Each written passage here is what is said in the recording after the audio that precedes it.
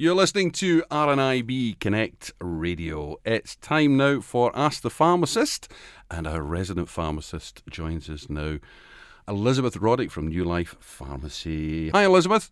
Bonjour, Simon. Comment ça va? Oui. Yeah, I'm just back from a holiday in France, and you've got two, possibly four new UK listeners I met on the road, Kathy and Bill from Kent, and Anne and Ian from Glasgow. So that's good, isn't it? Yeah, it is. Well, hello. Nice to have you along. And you'll be being scrutinised now, Elizabeth. Yeah, I know. I won't continue in French. It's all right. I don't know anything else. I've often thought that I could get by in France as long as I only needed a hat and I needed to slide and I needed to point out a house. That's about it, I think. Yeah. Righty-ho, now we've got some headlines to get behind and medical stories 10 a penny at the moment. But we'll kick it off with a recent news piece that suggested that bananas are an effective way to naturally improve eye health. Now, if only it was that simple.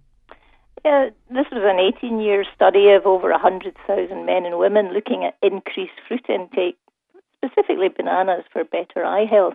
The study was looking at neovascular age-related macular degeneration.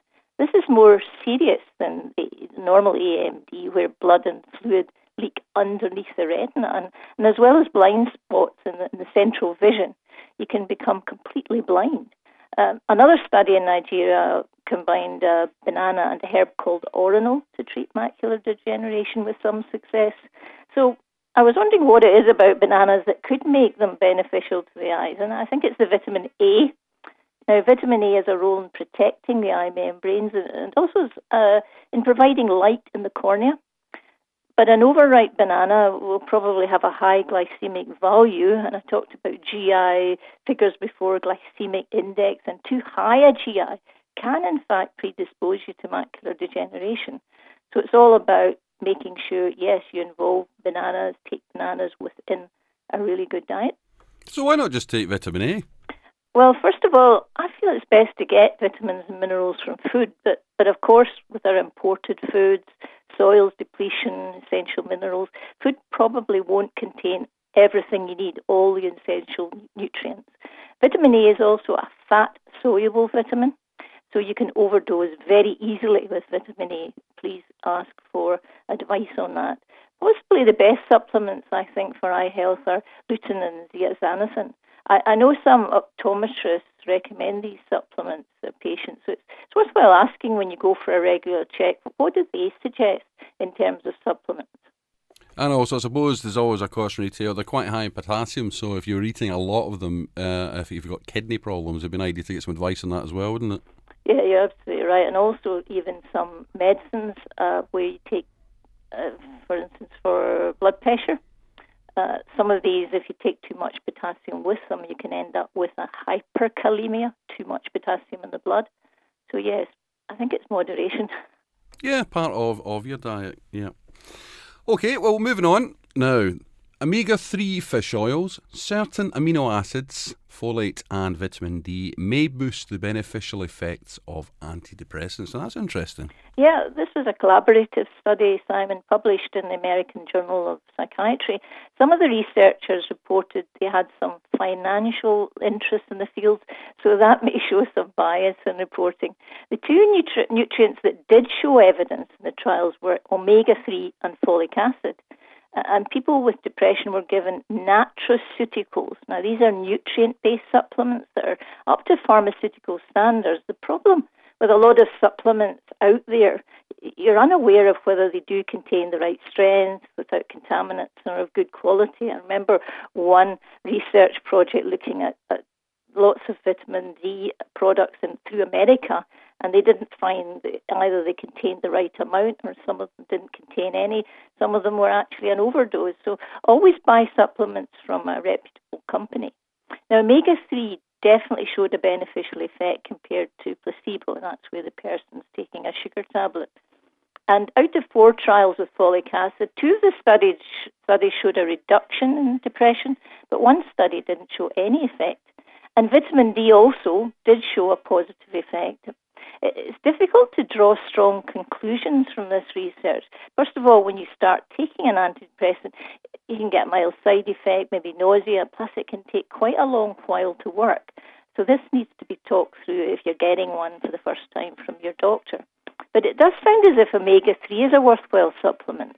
As I said, it has to be a good quality make. And a word of caution there was one research project suggesting men with prostate cancer should not take omega-3, but there have been researchers since suggesting this wasn't the case. But if, for example, you do have prostate cancer, check with your doctor before taking. All right, good advice there. Moving on now, this would be fantastic if it's true. Breast cancer breakthrough after a milestone genetic discovery. Yeah, researchers from England were studying the changes in breast tissue when a woman gets cancer. And I'm saying a woman, but of course a man can get breast cancer, but it's much less common. And what happens in cancer, there's a genetic mutation in the tissue. Something happens to make the cells divide differently. So it was a study of the DNA in breast cancer that's led to possible new targeted treatments, and that was the exciting thing about this research. They identified 93 genes, which they mutate, and the mutation of that could cause breast cancer. 10 of the genes were identified as causing 62% of cancers. And although this is an exciting breakthrough, even if that particular gene is present, it doesn't mean that the person will go on to produce cancerous cells. It does mean, though, there is an increased risk. And what we have to say just now is that it takes several years before new treatments can be developed. And of course, if you have one of the increased risk genes, you can reduce the chance of developing cancer with all the usual bits of advice: reduce alcohol, increase exercise, eating healthily. And I would add making sure your vitamin D level is adequate. I mean, if you never expose your skin to the sun and live in the north, then you'll probably be deficient in the vitamin D. And we know from research that women with higher levels of vitamin D on diagnosis have smaller tumours and have better outcomes, so it's worthwhile looking at that as well. Now, moving on to one that I thought was quite interesting. I'm back out on my bike, Elizabeth, Great. and trying to get another. You mean it's nice weather here? trying to get make the most of my eyesight while I've got it, for the cycling. But there's one here that talks about short bursts of intense exercise produce similar results to more long-term exercise. Now, I've heard about this before, but it's quite extreme, isn't it? Yeah, this is a Canadian study. I mean, they asked 27 men, two men dropped out, who didn't really do any exercise, to either do this high-intensity training or moderate intensity training. What they're testing was, first of all, oxygen uptake. They wore a mask to see how much oxygen was taken in. I mean, your lungs and heart work much better with more oxygen. And insulin sensitivity, that's another measure. That's a measure of how quickly the body gets rid of glucose from the blood. And if you have high insulin sensitivity, then that can lead to type 2 diabetes. And the third check was interesting. It was muscle mitochondrial content, and that was taken as a biopsy of muscle. And this shows how efficient muscle is in terms of energy use. Both exercises, they had a 2-minute warm-up and a 3-minute cool-down. The intense one, they had 3 20-second bursts, as you say, very intense, Simon, and then 2 minutes low intensity, up to 10 minutes. The moderate group cycled for 45 minutes, and that was at 70% of maximum heart rate. Now, oxygen intake improved by about 19% for both exercise groups, so that was the first thing they were checking.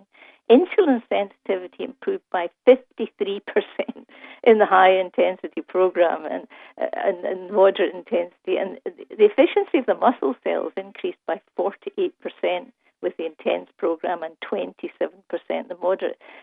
So the researchers suggest a 10-minute intense exercise, so you're warming up 2 minutes and then calming down again and cooling down. It's as effective as 45 minutes of moderate type exercise.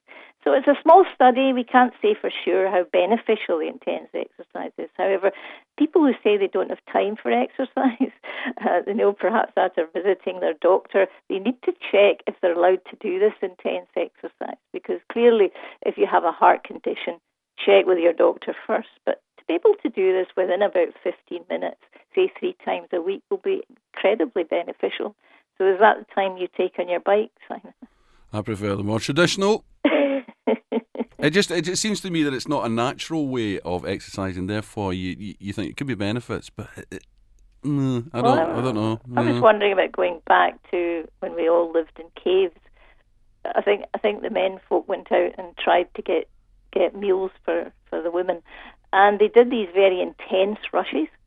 And I'm wondering whether that's going back to these times, and maybe our bodies deal with that well. But they do say, don't they, that when you do these bursts of intense exercise for 10 or 20 seconds, it stimulates that fight or flight kind of response in the body, sort of thing, doesn't it?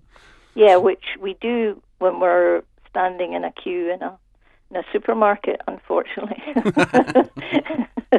And we want to dissipate all the chemicals that are produced, and this is a great way of doing it, I think. Yeah, well, interesting. But as Elizabeth says, perhaps an idea to check with your doctor, especially if you've got any other health issues as well. Yeah.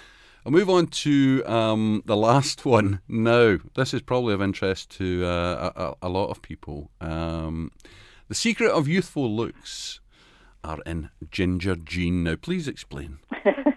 This was collaborative work amongst researchers from China, Netherlands, the University of Leeds, and there was a link with Unilever, so that could mean they might develop an anti-aging product in the future. So three of the researchers worked for the company, so a little bit of question mark over that.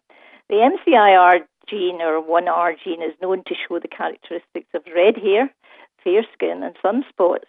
Sounds a bit north of the border to me. The press suggested that these people look 2 years younger, but in fact, the research found that they actually look 2 years older. Sorry about that. But because there were 4 varieties of the gene, we can't really say about looking younger and older. They were studying links between genes and facial aging, such as wrinkles. I think many women would like to know, maybe men as well, to know the answer, to be able to purchase that potion that makes the skin look younger, maybe a new anti-aging therapy. They looked at just under 3,000 elderly Dutch Europeans. Researchers were then asked to guess their age with 5-year brackets. And the DNA of the participants was analysed, compared with people who didn't carry any of these 4 MC1R DNA variants. Those who carried a single copy looked about 1 year older. People who carried 2 variants looked 2 years younger. 2 years older. I'm afraid the effect was greater in men than women, Simon. So out of the study, there was a greater understanding of the biological basis of looking younger, but it's thought that they will one day get new anti-aging products looking at the genes. But of course, I was talking about sunshine. We know that UV light from the sun causes wrinkles and ages our skin. I'm sort of think that in the way we feel is probably better than how we look. If you feel happy and healthy, then that will shine through and you'll seem younger. I think that's the key for it at the moment until these guys get the genetics sorted out. And they always recommend that we should keep ourselves well hydrated, don't they? Yeah, good idea as well. Hydrated from the inside out. Yeah, you're absolutely right, with water, of course. Well, nothing to do with alcohol, as you know. I had the opposite effect. Yes, dehydrates. Thanks for that, Elizabeth. If you have any questions at home, anything to do with perhaps any medical questions that you would like a little bit of advice on, Elizabeth's only too happy to point you in the right direction. It might be over medicines or anything at all. So you can drop me a line here via the website, or you can get in touch with Elizabeth directly through her website, which is www.newlifepharmacy.co.uk. Elizabeth Roddick, lovely to have you back. Au revoir. Au revoir, Simon. You're listening to RNIB Connect Radio.